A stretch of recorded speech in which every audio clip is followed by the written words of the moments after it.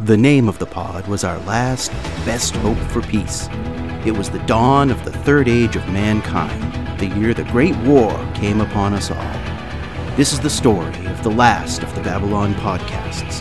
The year is 2259. The name of the pod is Babylon 5. Episode 33, Gropos, in which an Earth Force infantry division under the command of Dr. Franklin's father is staged at Babylon 5 in preparation for a dangerous assault.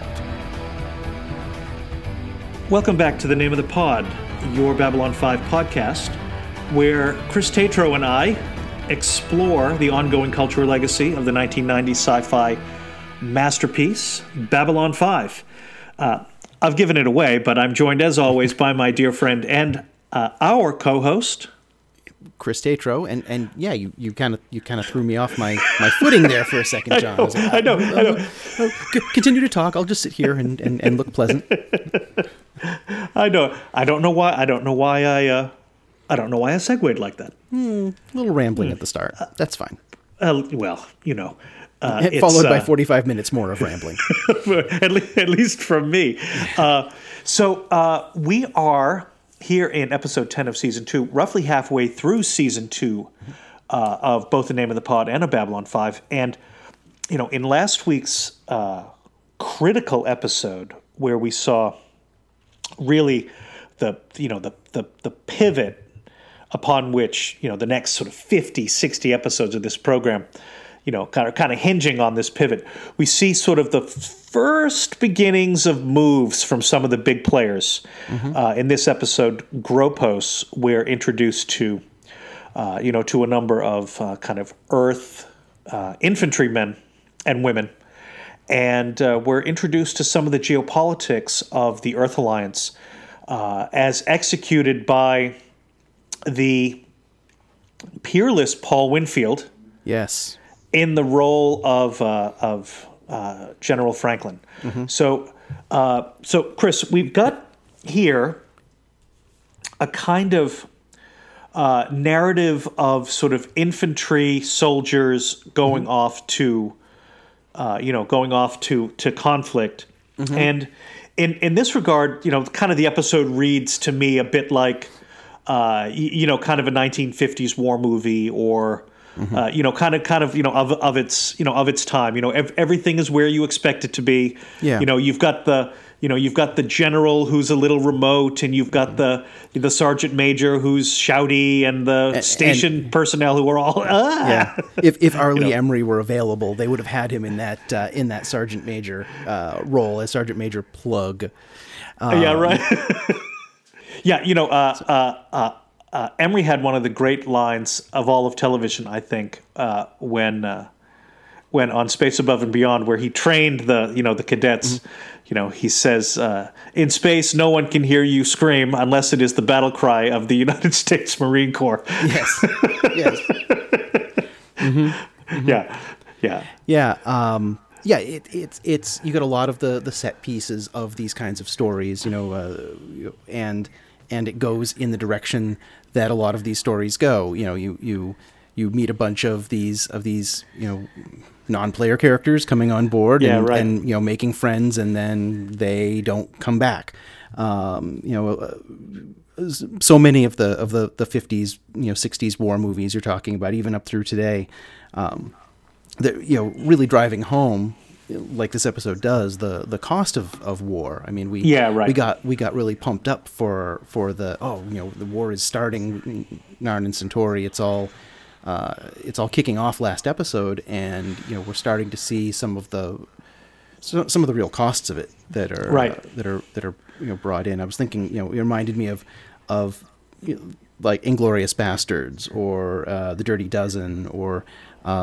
As you were mentioning, Space Above and Beyond, the end of the first season of that. Those are all some places where other places where you see this kind of story of not many people make it out at the end of the season or the end of the movie. It's pretty grim. Yeah, your prestige television viewer from 2018 would be very anxious seeing the body count of non-player characters, wondering when the Grim Reaper is coming for Susan Ivanova or Michael Garibaldi or someone like that. Yeah. I mean, and that's not television of the 1990s. But yeah, in modern day, you'd throw Warren, whose name always escapes me. Keffer. He would be in the mix, and he'd be killed, or you'd have to lose one of your main characters too to really drive, or 8 or 12 of them if it's Game of Thrones. Right. Wholesale recast next season. Next week. Next episode. Yes. Yeah, that's right. Next episode on Babylon 5. Meet the new commander. Mm-hmm. Yeah. But I think they do a good job of setting up those the friendship between Keffer and the two Marines that are sharing his quarters. Yep. You've got the sort of teasing relationship between Derman and Garibaldi. I can do with 20 or 30 minutes fewer of Garibaldi make-out scenes in my episodes, but that's just personal taste. I'm being snarky again, aren't I? Babylon 50 Shades of... Yeah. Yeah, it was like... Yeah. It's nice that, that Michael Garibaldi, at long last, found himself somebody who didn't find him aggravating. Because it's mostly what we mostly get is him aggravating women. Yeah. And men, someone who's actually everyone. And men, and that's right, Centauri and Narn, exactly. But in this case, again, this is sort of a piece, right? These are the kind of relationships that we get, and so it kind of reads as sort of classic television to me. Yeah, although and it was, we were mentioning, or I was saying, things that we get in 90s TV versus now, and I was thinking this was 95. 95, I think. Late 95-ish. And to have such a fully kind of have the combat troops, with men and women involved in them, considering 95 is pretty progressive for that time. I think that's the point where we were just starting to get women into combat roles, at least in the United States military. And stretching. We've talked before about when you kind of project things 200 more years down the line, what else are you going to be expecting to see? And looking at the makeup of these Marines that we saw on the on the station, it seemed like a very representative bunch from all walks of humanity. Yeah, it's a reminder that one of the things that this program gets, I think, deserves special credit for, and we've hit on it with the episode about religion, in the first season, is a real sense of of some of the things that we argue about or that we struggle with in our own contemporary society appear not to be issues of struggle. Right. Kind of race and ethnicity. Yeah. And you'll remember that I was hoping that B5 would kind of come around to giving us some sort of content on that. In the first season, I was kind of critical of the religion piece because I was hoping for a little bit more content, on that. And I think we probably got it in an episode like this, where it's like, well, no, these are not conflicts of the present time. Yeah, and nothing is necessarily directly called out in a very special episode of Babylon 5. Yeah, right. About race relations or what have you, but it's all background. This is just the setting of the place. Much in the way that the lack of religion and the lack of capitalism are just the setting in Star Trek. That's right. It's just background. It's just the way this universe works. Exactly. You have to pause it and go. Yeah, right. Yeah. One of the things that we've always said on this program, and frankly, before we were doing it, is all you have to do to win me over is make the internal logic of whatever story you're telling hold together. I might not agree with the conclusions or outcomes or or direction that you go with it once you've established it. Mm-hmm. But just establish it clearly enough so that I understand what's going on. Yeah. Right. And then I'll evaluate it. Right. Sure. There's stuff about about every program that that you and I have ever watched where we've been okay, that doesn't make sense. That does make sense. That is unclear to me. Et cetera. The number of times that I'll be watching, even just last night, watching The Flash with my wife, and it was we're both like screaming at the television like, this makes no sense. Why are you doing X, Y, and Z? Why doesn't this person do that? They could do it 5 minutes ago. Right. Why is this so dumb? Right. You set yourself up in an internal consistency, both in your setting and within an episode of what's going on. And, that's the biggest hurdle to get me in. Right, and friends of the Name of the Pod who are listening to this episode, let me briefly segue 20 seconds and make a recommendation. If you want to see how the creation and maintenance of an internal logic that makes something hard to understand understandable, go to Netflix, watch this German program called Dark. Mm-hmm. It's a time travel, family drama, crime drama, absolute mind bender of a program. But boy, do they know how to tell a time travel story so that you can keep track of what the hell is going on. Oh yeah, yeah. And you need to draw relationship maps as you're watching that show. Totally. And do not go to Wikipedia and try to get they have relationship maps there for the show. Don't go there because it'll give away stuff. Yeah, that's right. It spoiled me on a lot of things early on. Great show. Yeah, you do not want to be spoiled. No. Right? But you must pay attention, yes. right? But if you do, you're rewarded by an internal logic that makes absolute sense. Yep. And it's one of the strengths of Babylon 5, like we talked about last week, is when you have a 5-year vision, when you sit down before you have one reel of film shot or whatever they're shooting this on. Was this digital? I don't remember if this was digital or film that they were shooting on. I think it's on film or videotape. Yeah. Good podcast hosts would know this sort of thing. Well, yeah. Maybe I'll go listen to one. But yeah, before you even have the first scene shot, you know the overall story. JMS has how this universe operates in his brain. He's maybe the little details aren't quite hammered out yet, and certainly things had to change over time as actors left or the story necessitated kind of changing or tweaking. But the big picture is there, and you have that map to go on. Right. And so, we've got this kind of bigger picture of, this emerging Narn Centauri war.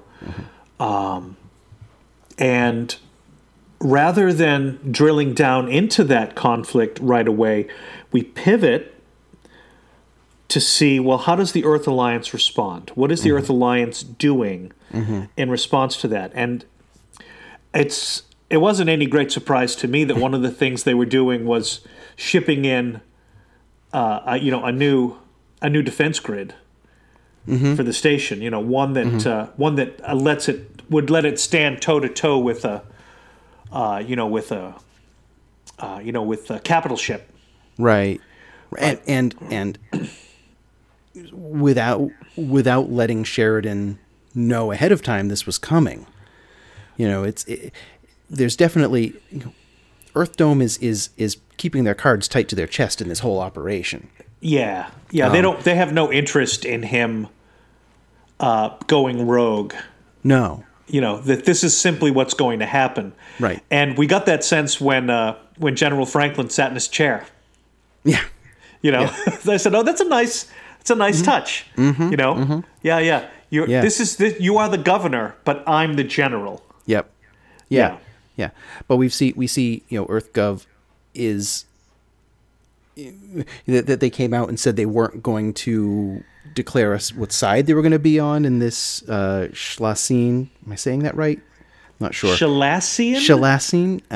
I apologize, folks. I watched the episode a full 2 days ago, and these things are gone was from one my of brain. those. This is one of those tricky ones, and it's got apostrophes in it, Right. And I'm never good with apostrophes in alien names.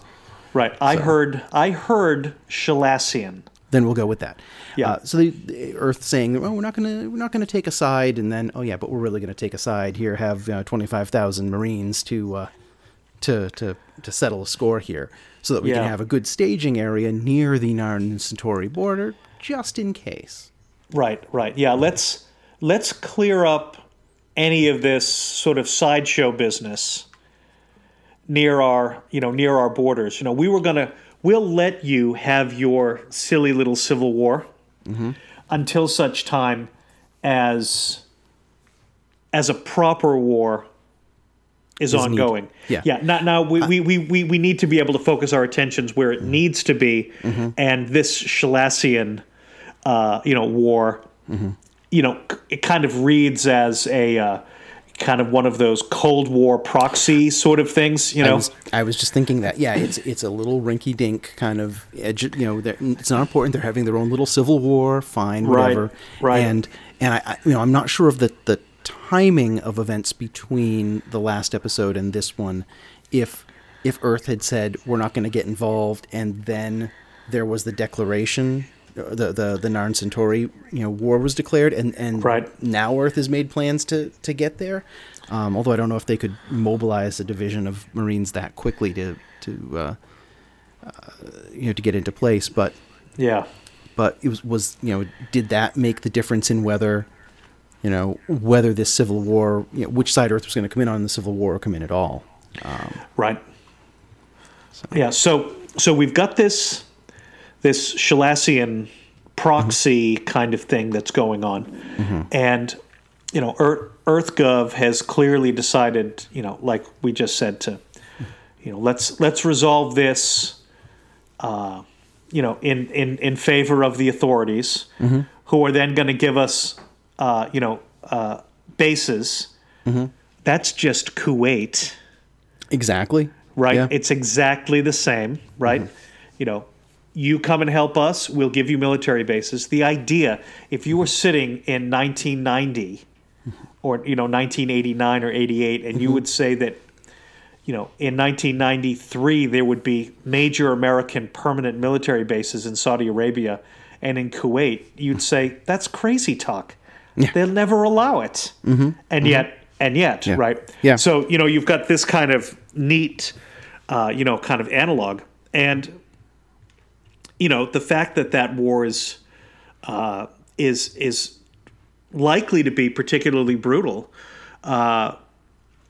it emerges from the, I thought, kind of super interesting strategic conversation between General Franklin and Captain Sheridan, where they're wargaming the thing on that killer map. Yeah. Unfortunately, and it's too bad I don't have any way of rewinding and watching the scene a second time. But as a miniatures gamer, I was too distracted by the map and moving the pieces around to follow a lot of the conversation. That's right. So unfortunately, it's now lost to time like tears in rain. So there's no way to recapture that at all. But it Sheridan's experience of having been on this world at this citadel, this Matok place, that he says it's a death trap. You don't want to be going into there, and Franklin's response of, well, I have my orders, I have to go.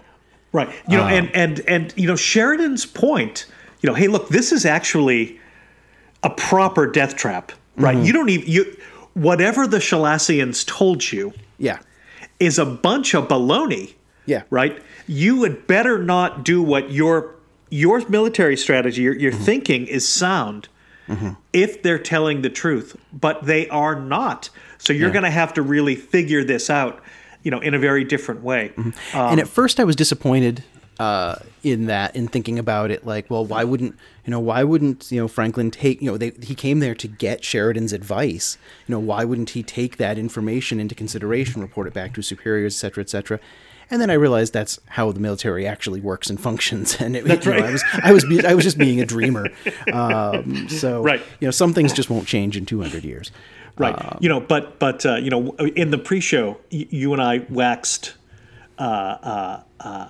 lustily after those lucite beautiful ships and that beautiful huge wargaming map, and at the analog I said was it's like we were model railroaders working on the HO scale when we play the games normally, but that's what it looks like when you get to play with O scale, with Lionel size. Yeah. I want that. Yeah, and we go to John and I go to some gaming conventions, here and there, Gen Con and Origins being the ones most frequent here in the U.S. And sometimes they have these oversized games going on. They'll have these giant map, Settlers of Catan, or they'll have various other things. And I can remember in my first Gen Con in 1994, someone had built these enormous Star Wars ships, Star Destroyers that were 6 feet long, probably made out of plywood, and on these stands so that they stood like 5 feet off the ground, and they had little clusters of fighters and other small ships around, and they were enacting a battle on that scale. I've repeatedly gone online trying to find photos of this, but it was 94, so it predated a lot of internet stuff. Right. Love the big scale, either gaming, wargaming, any of that kind of stuff. Right. Don't get the same feel of it playing X-Wing with these tiny, or Star Trek Attack Wing with these like 3-inch long little plastic things on a tabletop. Right. Now, to that point, right, there are big size models in both Star Wars Attack Wing and Star Trek Attack Wing. Yep. They're ruinously expensive. For a time, John and I were playing Star Trek Attack Wing fairly regularly in Pittsburgh, and I would always try to bring an unusual or sort of wackadoodle build each week. It's like, okay, well, let's try this, right?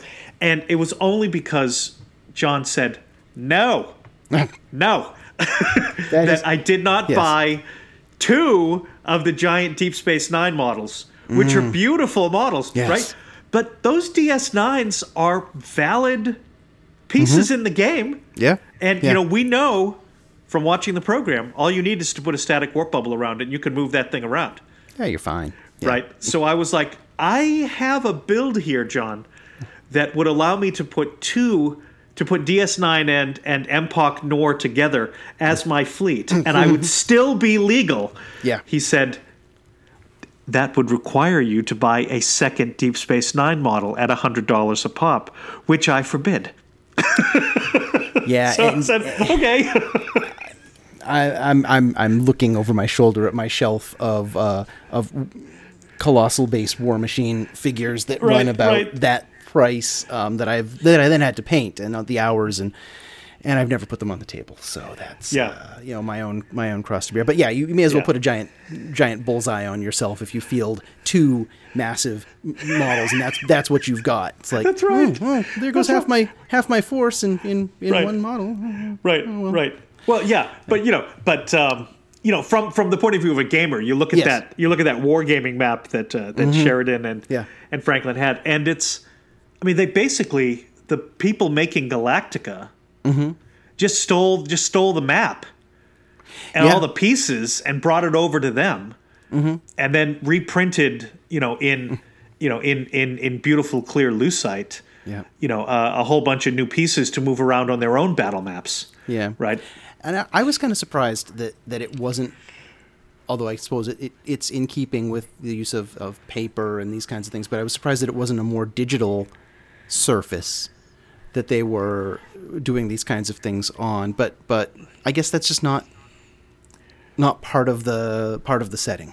Yeah, it too expensive. Right, too expensive to do. Yeah, and in Battlestar Galactica, it's explicable by them not wanting to have networked computers.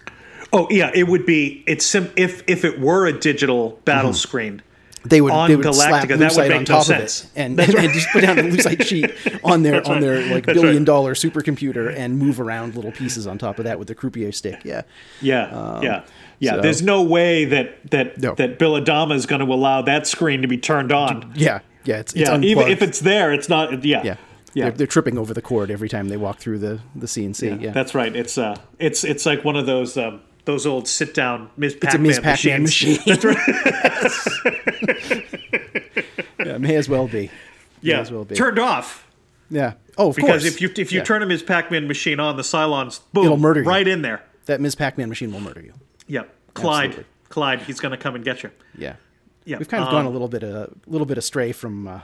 But it was that map. I'm telling you. Yeah. You and I had the same response. It was like I was hypnotized by that map, and then it's like, I'm sorry, what just happened? You got to rewind it. Did you ever play any of the Babylon 5 miniatures? Never. Games? No, I didn't either. No. And I guess there was. I did some initial Googling today, and I'll put them in the show notes. There were two of them. One that was available when the show was out that it seemed wasn't as well received, and then Mongoose, I think it was, printed one in the 2000s for a number of years. Okay. So yeah, it looked like it was still in print as late as like 2007, 2008. Neat. So I may have to track one down on eBay, or our fans could just buy us copies. That's also true. Back in those days, I mostly was playing, and mostly with you, frankly, Full Thrust.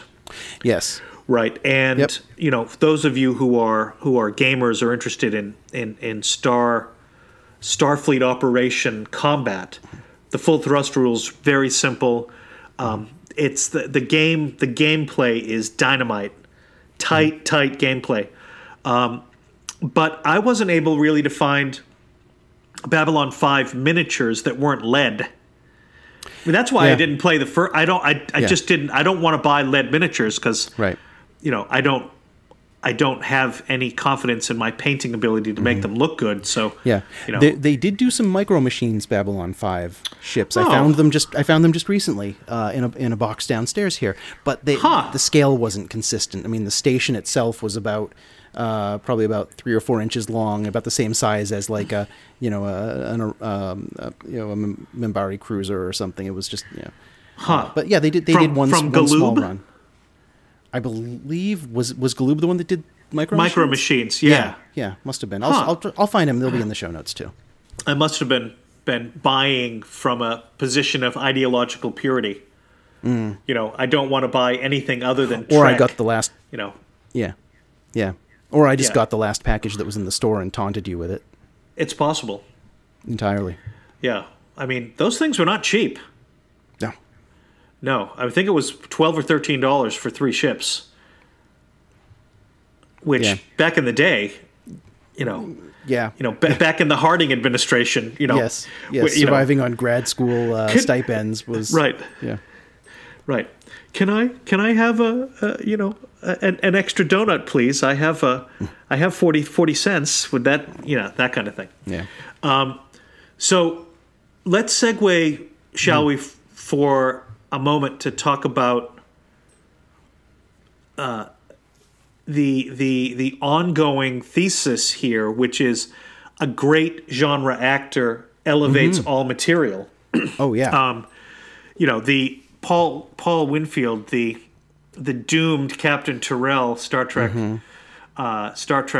II, The Wrath of Khan, and the extraordinary Captain Dathon, the child of Tama, in the Star Trek: The Next Generation episode Darmok, which I didn't think.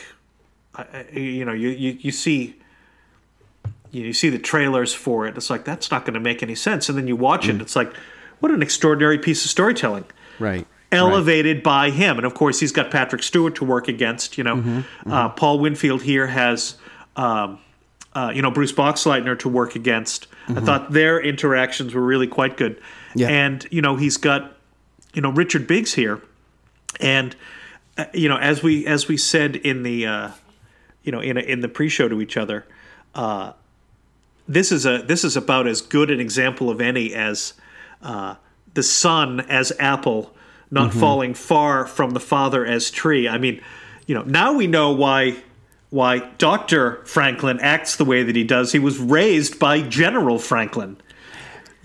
He's raised by him, and he's also rebelling against everything that General Franklin is. Stephen will Dr. Franklin will break the rules at the drop of a hat because his father follows them so sternly. Right. But they still are very much, they follow their principles. They stick to them, and they normally would not back down. Right. But as you say, the great actor coming in and lifting, rising tide, lifting all boats. I think this is one of the more nuanced performances that we've seen out of Richard Biggs here. Totally. Totally. It's the best performance he's given in the show so far. Yeah.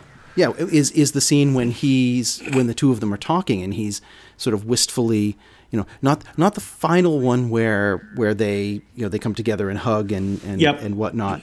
That was good, but there was an earlier one that I was like, wow, that really stands out. I was quite impressed. Yeah. You look at what Paul Winfield brings, and he brings a physical presence, and he that's true not only in all of his genre work, but just in his work generally. And he's got a kind of vocal presence that it kind of establishes that he's the one, kind of running the show, right? And even I'll go back to Darmok, even with all that makeup on, and even giving dialogue that is explicitly meant to not make sense, right? We're listening to it from the point of view of the leadership of the Enterprise, going, "What the hell what are they talking about?" Right? Even then, when he's disciplining his own crew members, it's his authority, his gravitas is established, and and I think very much to the good, right? Agreed. And the relationship between the two Franklin fellows. We had said earlier on, there's that tension between the two of them, and I almost wish that there had been, it's kind of a generic tension. It's kind of a background tension that Dr. Franklin says, I don't know what it is. Every time I'm around him, I just want to hurt him. Right. But which is probably more realistic than having some sort of TV script that totally there was a particular event that has split them apart. Right. That's why it worked, right?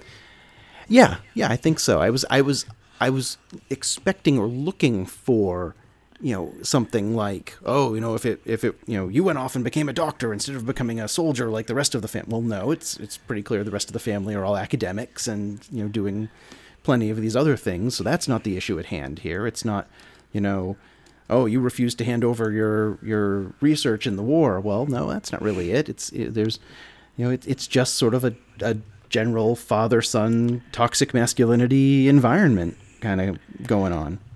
Right. Yeah, that's and that kind of relationship framing, right?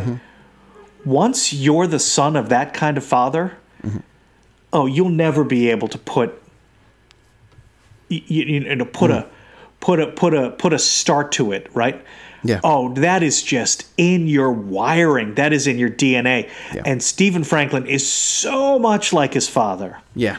That it's a miracle that they made it as far as they did in this episode without the son being at his dad's. Right. I mean, I the murderer thing was a little. That's a little much. It was. I would have walked out too. Right. Yeah. It's like, I'm sorry, and he he was right when they finally talked to you can. Yeah. You can think what you want about me, and you can say what you want, but that is totally out of line. Mm-hmm. And I agree. It was, they're both in Earth Force, right? It's not like. Well, I mean, yes, Steven is a total, kind of, peacenik, hippie type, as we've seen, but that's fine. I'm not holding that part against him. Yeah. But he's still in the Force. He could be. He could be at a research university somewhere, doing whatever he wanted to do. He could be in private practice, but no, he wanted to be in Earth Force. Right. He could be on a experimental ship working on mycelium networks and a spore drive. Yeah. Right. Hawkeye Pierce never called. Well, he probably did call other of the various generals murderers. Now. Yeah. Actually, I'm thinking about it, and there's kind of a lot of connective tissue. We'll go with the medical thing between Stephen Franklin and Hawkeye Pierce. I'm gonna have to chew on that a little more. Yeah. Chew on that connective tissue. Yeah. Ew. Yeah. Gristle. Yeah. Yeah. What sort of gristle connects MASH to B5? So I mean, for me, that was a nice piece of of relationship work, mm-hmm. And you look at it, when you're done, and you're grateful, mm-hmm. That you get someone like Paul Winfield, mm-hmm. To come in and do it. And I believe that Paul Winfield died just a few years after that performance. I think he died in the 90s. Please hold. No, 2004. 2004. Yeah. Okay. Yeah. So it's sort of it's sort of extraordinary. Yeah. I also thought it was neat that they whenever you have one of these, your main characters kind of in a crisis, personal internal crisis situation, you pair them up with another of your main characters to kind of talk it out, and bringing Ivanova in as I don't think we've had too many scenes with the two of them together. Yes. Except with Ivanova's leg being broken and he's telling her to stay off it. But, yeah, right. But just sitting down to have a conversation, I don't think we haven't seen that, and again, tying back into the part that we liked about TKO, her father and their relationship was a nice way to tie that in. It was a nice way to bring the two of them together. Exactly. Mm-hmm. I think that I suspect that when we're done with our evaluation of this show, when we're done with season 5 and we're wrapping up and we're looking at kind of what are your high watermarks, I can imagine a top 5 guest stars list. Mm-hmm. And yes. I would be not at all surprised if Paul Winfield showed up on that list. Agreed. Along with your David Warners and your Sarah Douglases. Yep. Your Jeffrey Combses. Your Jeffrey Combses. Yeah. Combses. Combses. Yeah. Exactly. Yeah. Folks, we appreciate the likes and the feedback and the comments. The Facebook page remains a very active community, and we're grateful for all of the engagement. We think that this program deserves the attention that that you are paying to it through the poor vessel that is our podcast. The name of the pod at gmail.com. Type the name of the pod into any of your search engines. That'll take us to our hosting page, brought to you by one of our non-sponsors, Squarespace.